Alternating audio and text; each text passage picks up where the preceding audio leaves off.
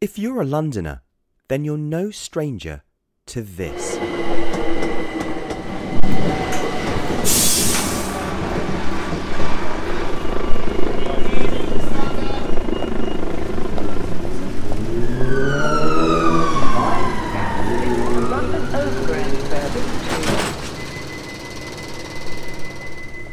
So it's no wonder that increasingly we come to appreciate the spaces that allow us pause, refresh our spirits, or simply let us relax.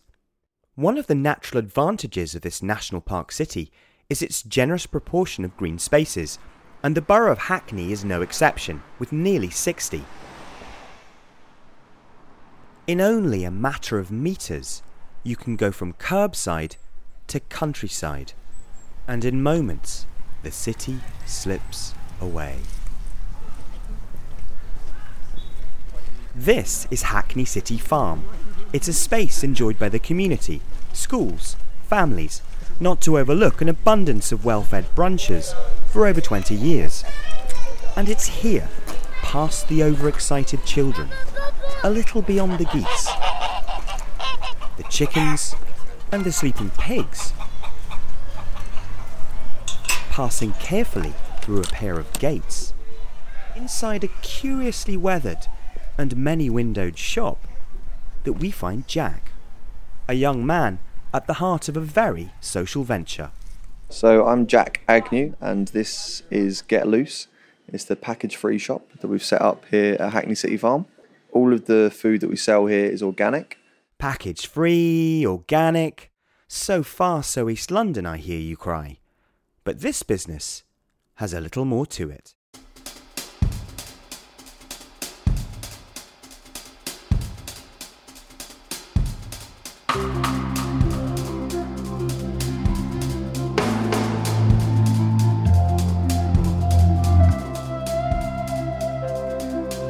Welcome to Dalstonia, the podcast where we get closer to the people and the places just off the ginger line. Each episode, we take a topic and run with it, wherever it takes us. This week, it's a land of homogenised milk and honey, so stay with us for some organic encounters from deep within the borough.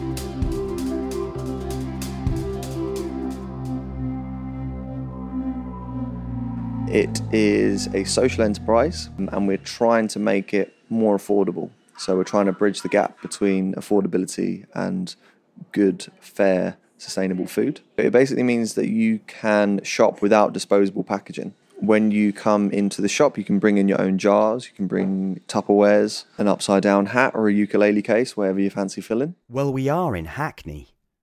We can weigh that on the scale, zero the scale, and then you can put your lentils, pasta, nuts, pulses, dried fruit, whatever you want to do. Package-free means, of course, that barring some more liquid exceptions, items do not come pre-packaged. The question is, why? It's a way of reducing your packaging footprint. It means that you don't have to waste as much. It means that energy is saved from the packaging being produced in the first place. And then there are the more immediate benefits for the community, such as economic. It helps on cost as well, because when you buy a 25 kilo sack of oats, it will work out loads cheaper for certain, so it's competitive in that way. Environmental. Plastic pollution, that is a thing that's on people's minds quite a bit.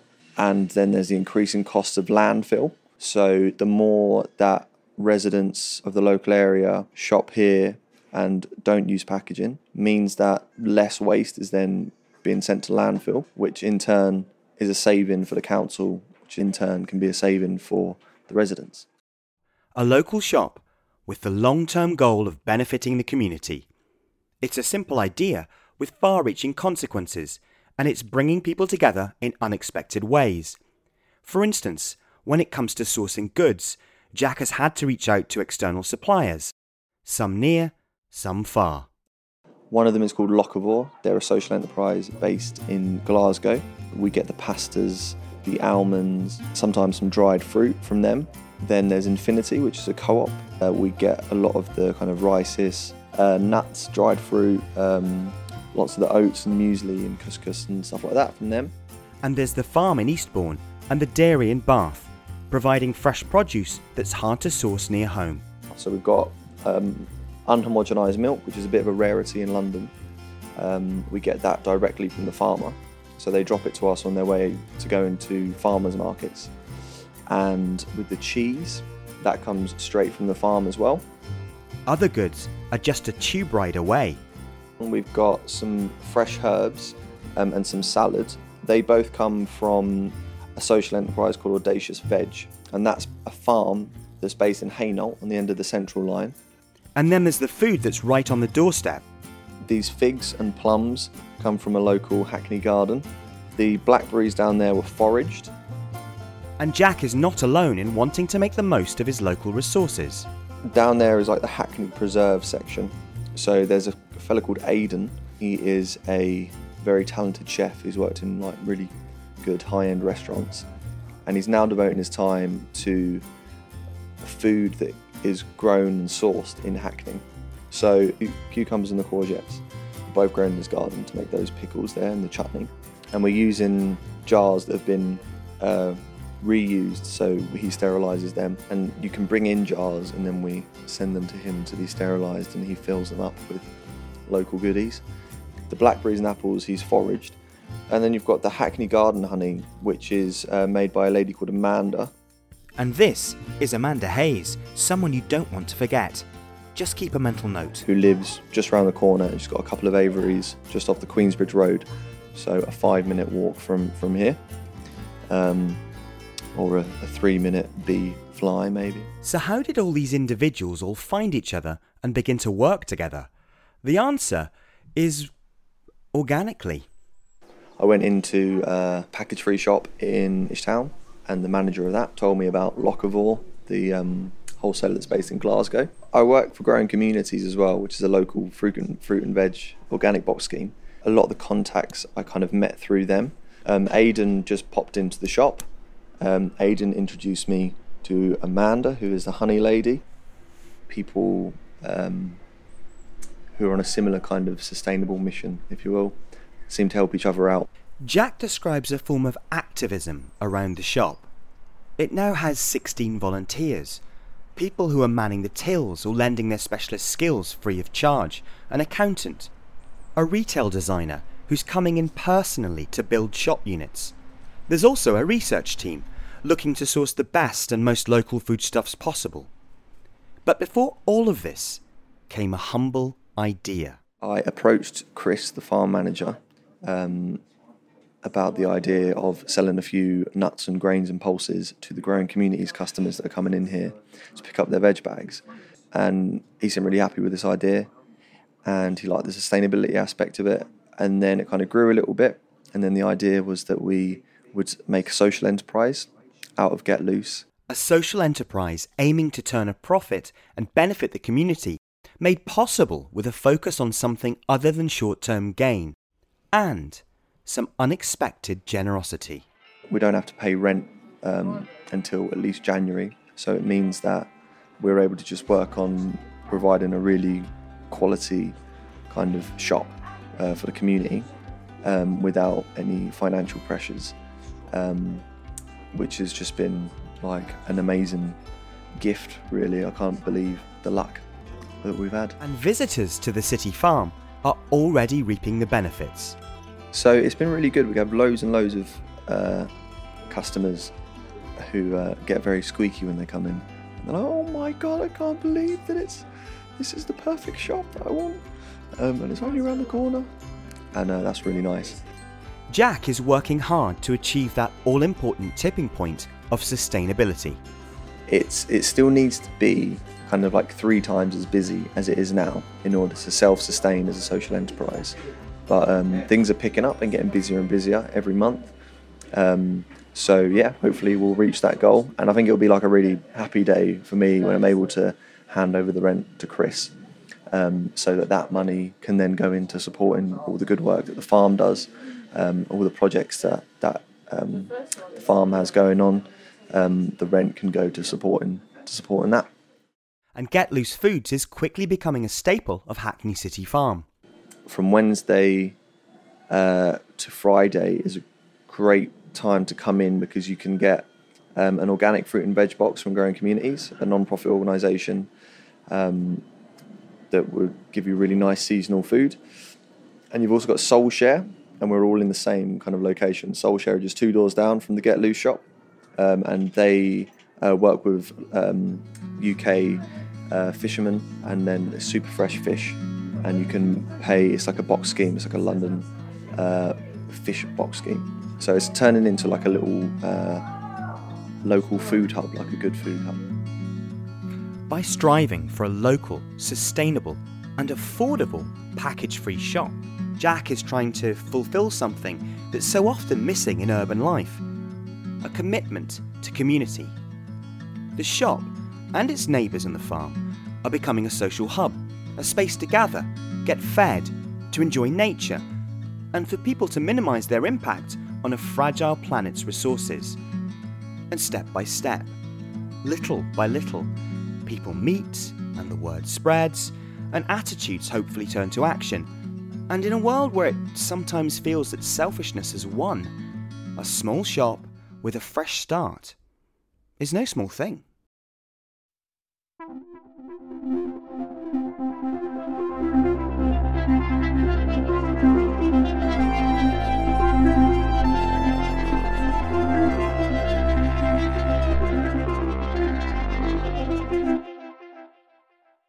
As we've just heard, a shared mindset, chance encounters, and a common goal are powerful factors shaping community.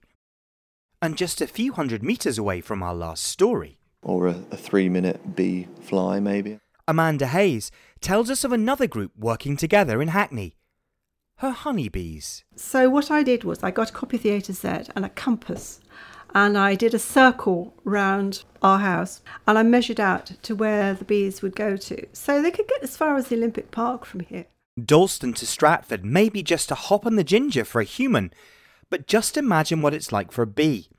Instinctively, they like to keep things local. It's known that bees will forage as close to the hive as they possibly can. They normally go 2 or 3 miles radius, and if they were really pushed, they might go 4 or 5 miles, but, they'd have to be desperate for that. And Amanda has quite a few wild creatures in her care. Height of the season, you'll have about 60,000 bees in one hive. People are always amazed by that. When I ask them how many, they look aghast, but that will go down to about 20,000 in the winter. And that's just one hive. Hackney City Garden has 4. And getting fed and surviving city life requires a lot of organisation, and not just Amanda's. Bees, as we'll see, are a regimented society with thousands of members sharing a common goal: survival. And ruling over each colony, a queen. Or then again, maybe not. People think the queen rules the hive. She doesn't. It's the worker bees who control the hive. It's a democracy of some sort. And they are a superorganism, which means that they act as one creature, even though they're all separate creatures. So the queen really is only a sort of egg-laying machine. So she's like the sort of the sexual part of an animal. She's the ovaries and the egg and that part. So who exactly is running the hive? It's the workers who send the messages round the hive. They bring messages back to say we know where the best nectar is, and they do a little dance and they tell the other bees where to go, and those bees go and find it. It's hugely, hugely sophisticated. So yeah, they decide what they want to do and they boss the queen around. So being Queen Bee isn't all it's cracked up to be, but she is still vital. Once the queen dies, the whole colony is lost. That's the end of colony. So each time you look in the hive, you have to check that there is a queen. And if you don't see her, as long as you can see eggs hatch into larvae on the 4th day. So if you can see eggs, you know there's been a queen in there in the last 3 days. So it's probably all right. As mother of the brood, she brings life. And whereas her subjects may die in months, her lifespan could be 3 or 4 years. Long enough to leave and start over if need be. She's also physically different. Yes, quite different. She's bigger, although when you're looking for her amongst 60,000 bees, you can't always find her. And some of them are a bit how can I put it? Shy is one word that's used in terms of bees. They just hide. Some people can actually just pick up queens, but I'm always terrified of damaging them. They are such precious creatures. And if you buy a new queen, it costs you about £45 plus postage.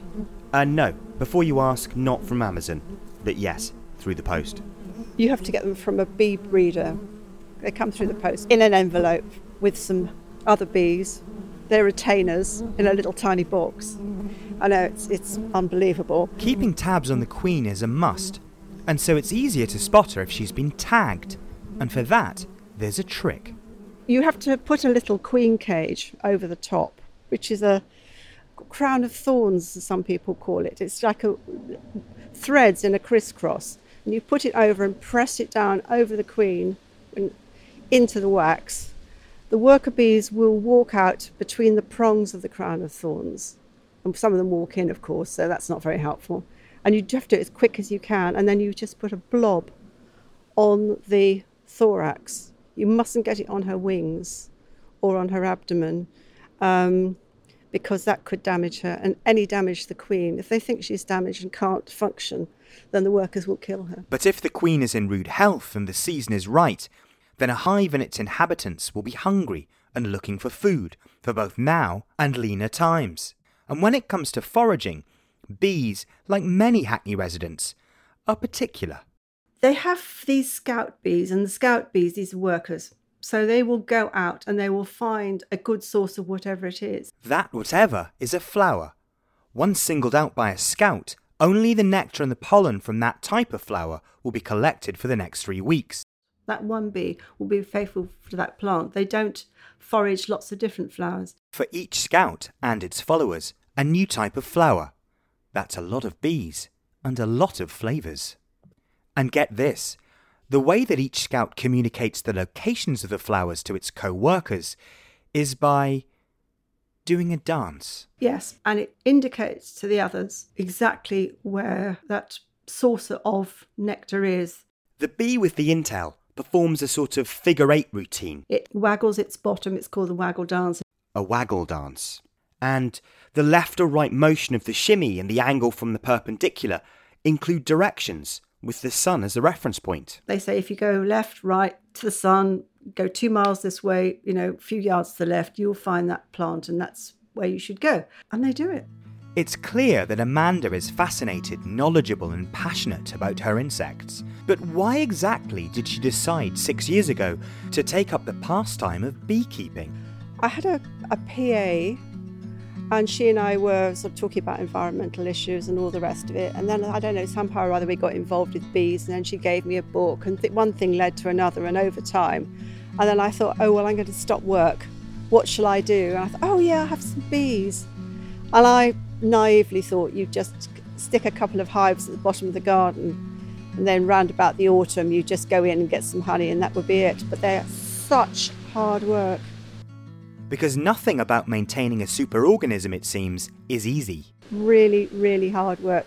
In the season, which is from about, depends on the weather, but say late March through to September, you have to look at them every single week.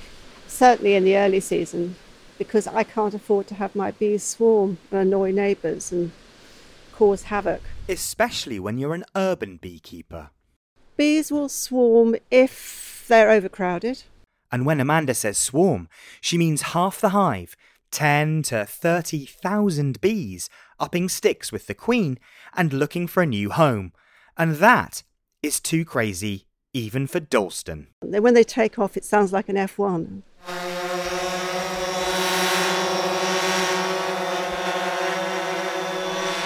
Really noisy, and it's a huge black cloud. I've seen them in other places. You can see how many houses around. If they swarmed, it could upset people. Basically, they'll do it to multiply.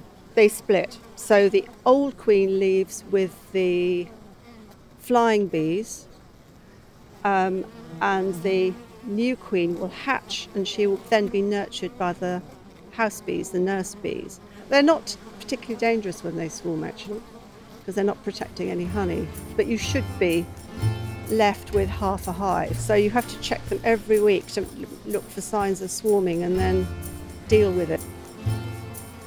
Standing in Amanda's kitchen, I'm able to see some insect handiwork, or perhaps mandible work, that is astonishing.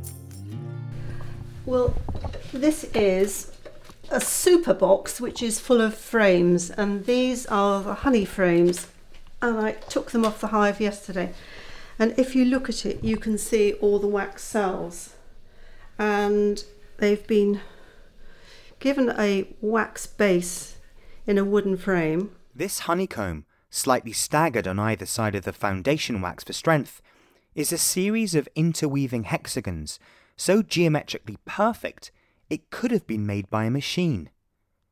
But it was the bees that did it. Yep. They're really beautiful.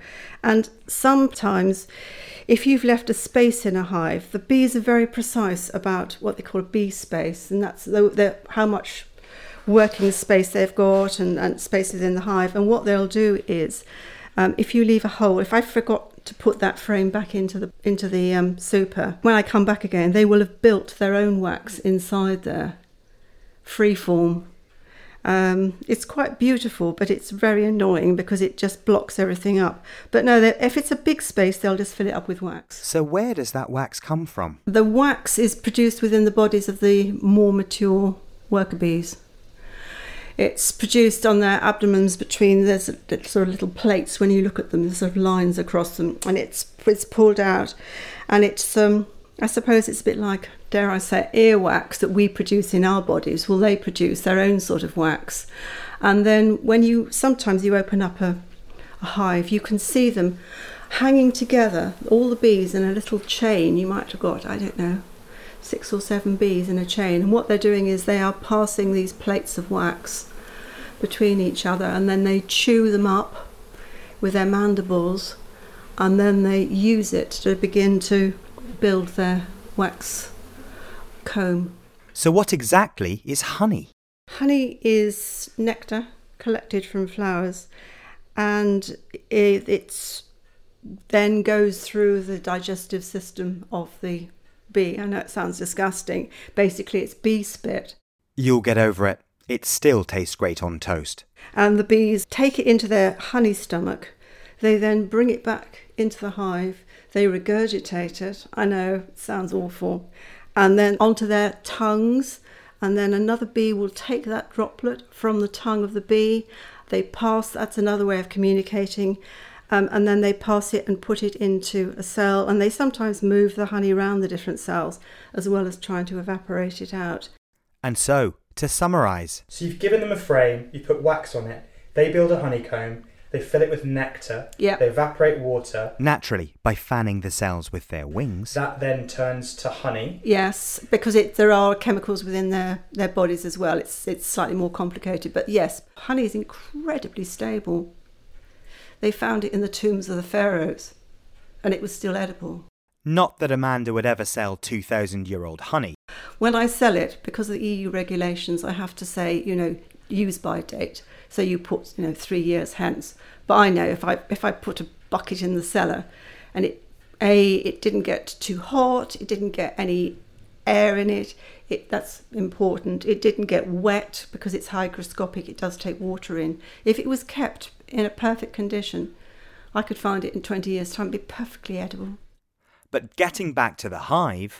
So in its frame, once the honeycomb's sealed off by the bees, Yep. that's then honey as we know it. Yes. So how does that now get taken and processed into honey in a jar? Some honey I do sell in comb, but that honey I do not put the same wax foundation in it, because that wax foundation has got wire in it, and no one's going to want to eat that. Plus, the wax that you buy is probably a bit chewy, so I encourage the bees to naturally form the comb, which I use for cut honey.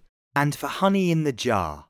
Most of it, I put it into a large stainless steel drum, centrifuge basically, and you slot the frames in. It's incredibly messy. My husband goes out for the day if I'm doing it. You only extract those that are capped with wax on the top. If they're open and you can see all the nectar inside still, then the bees have judged it's not yet down to the right level and there's too much water. Because there's another complication. If you extract that, there's a chance that it could start to ferment in the jar. Now, if you're making mead, that might be good news.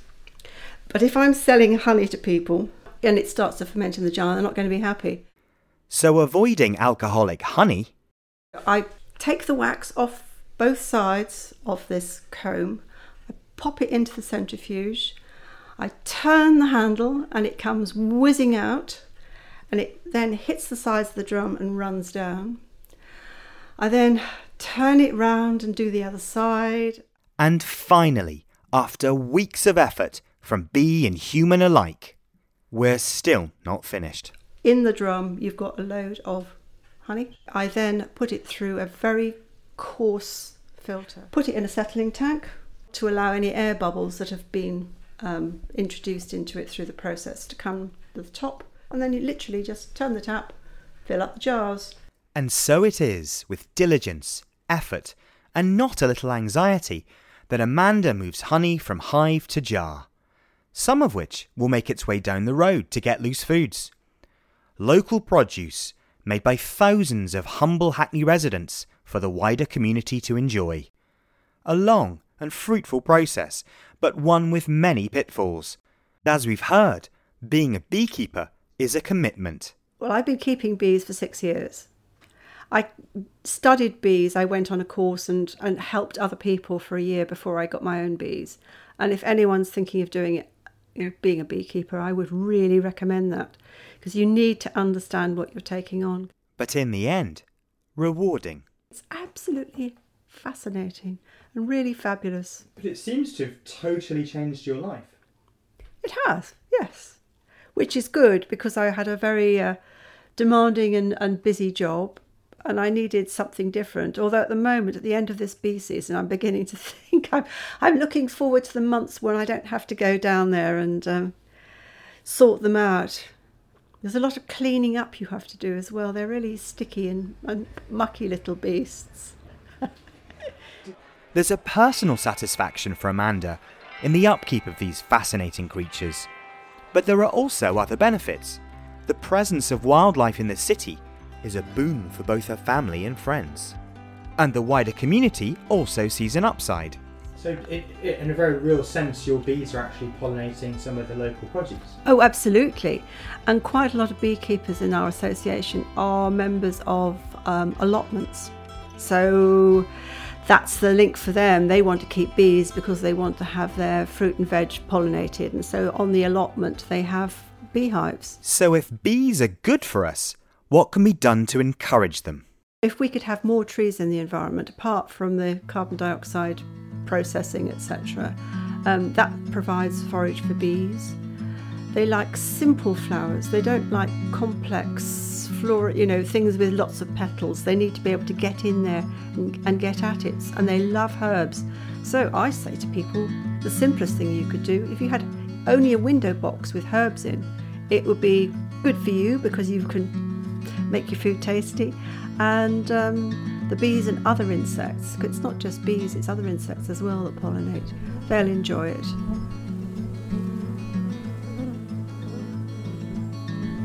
They are completely fascinating, and nothing gives me more pleasure than sitting in the garden with a glass of wine in the evening, watching them come and go.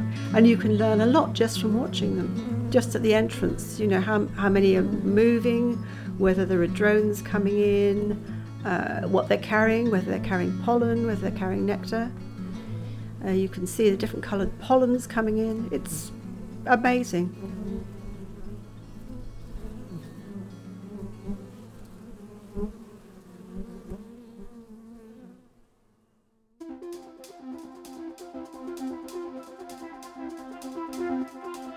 You've been listening to Dalstonia, a Lartigue Limited production. A huge thank you to our guests, Jack Agnew of Get Loose Foods and Amanda Hayes of Hackney Garden Honey, for their time and insights. Music for our show, including our very own theme tune, Kingsland, was composed and performed by the super talented Elvers. More details about our contributors and social media links can be found on our website, dalstonia.com, or you can email us at dolstoniapodcast@icloud.com. This is your host, Jason Cummings, signing off. Catch you next time with more from the people and the places from just off the Ginger Line.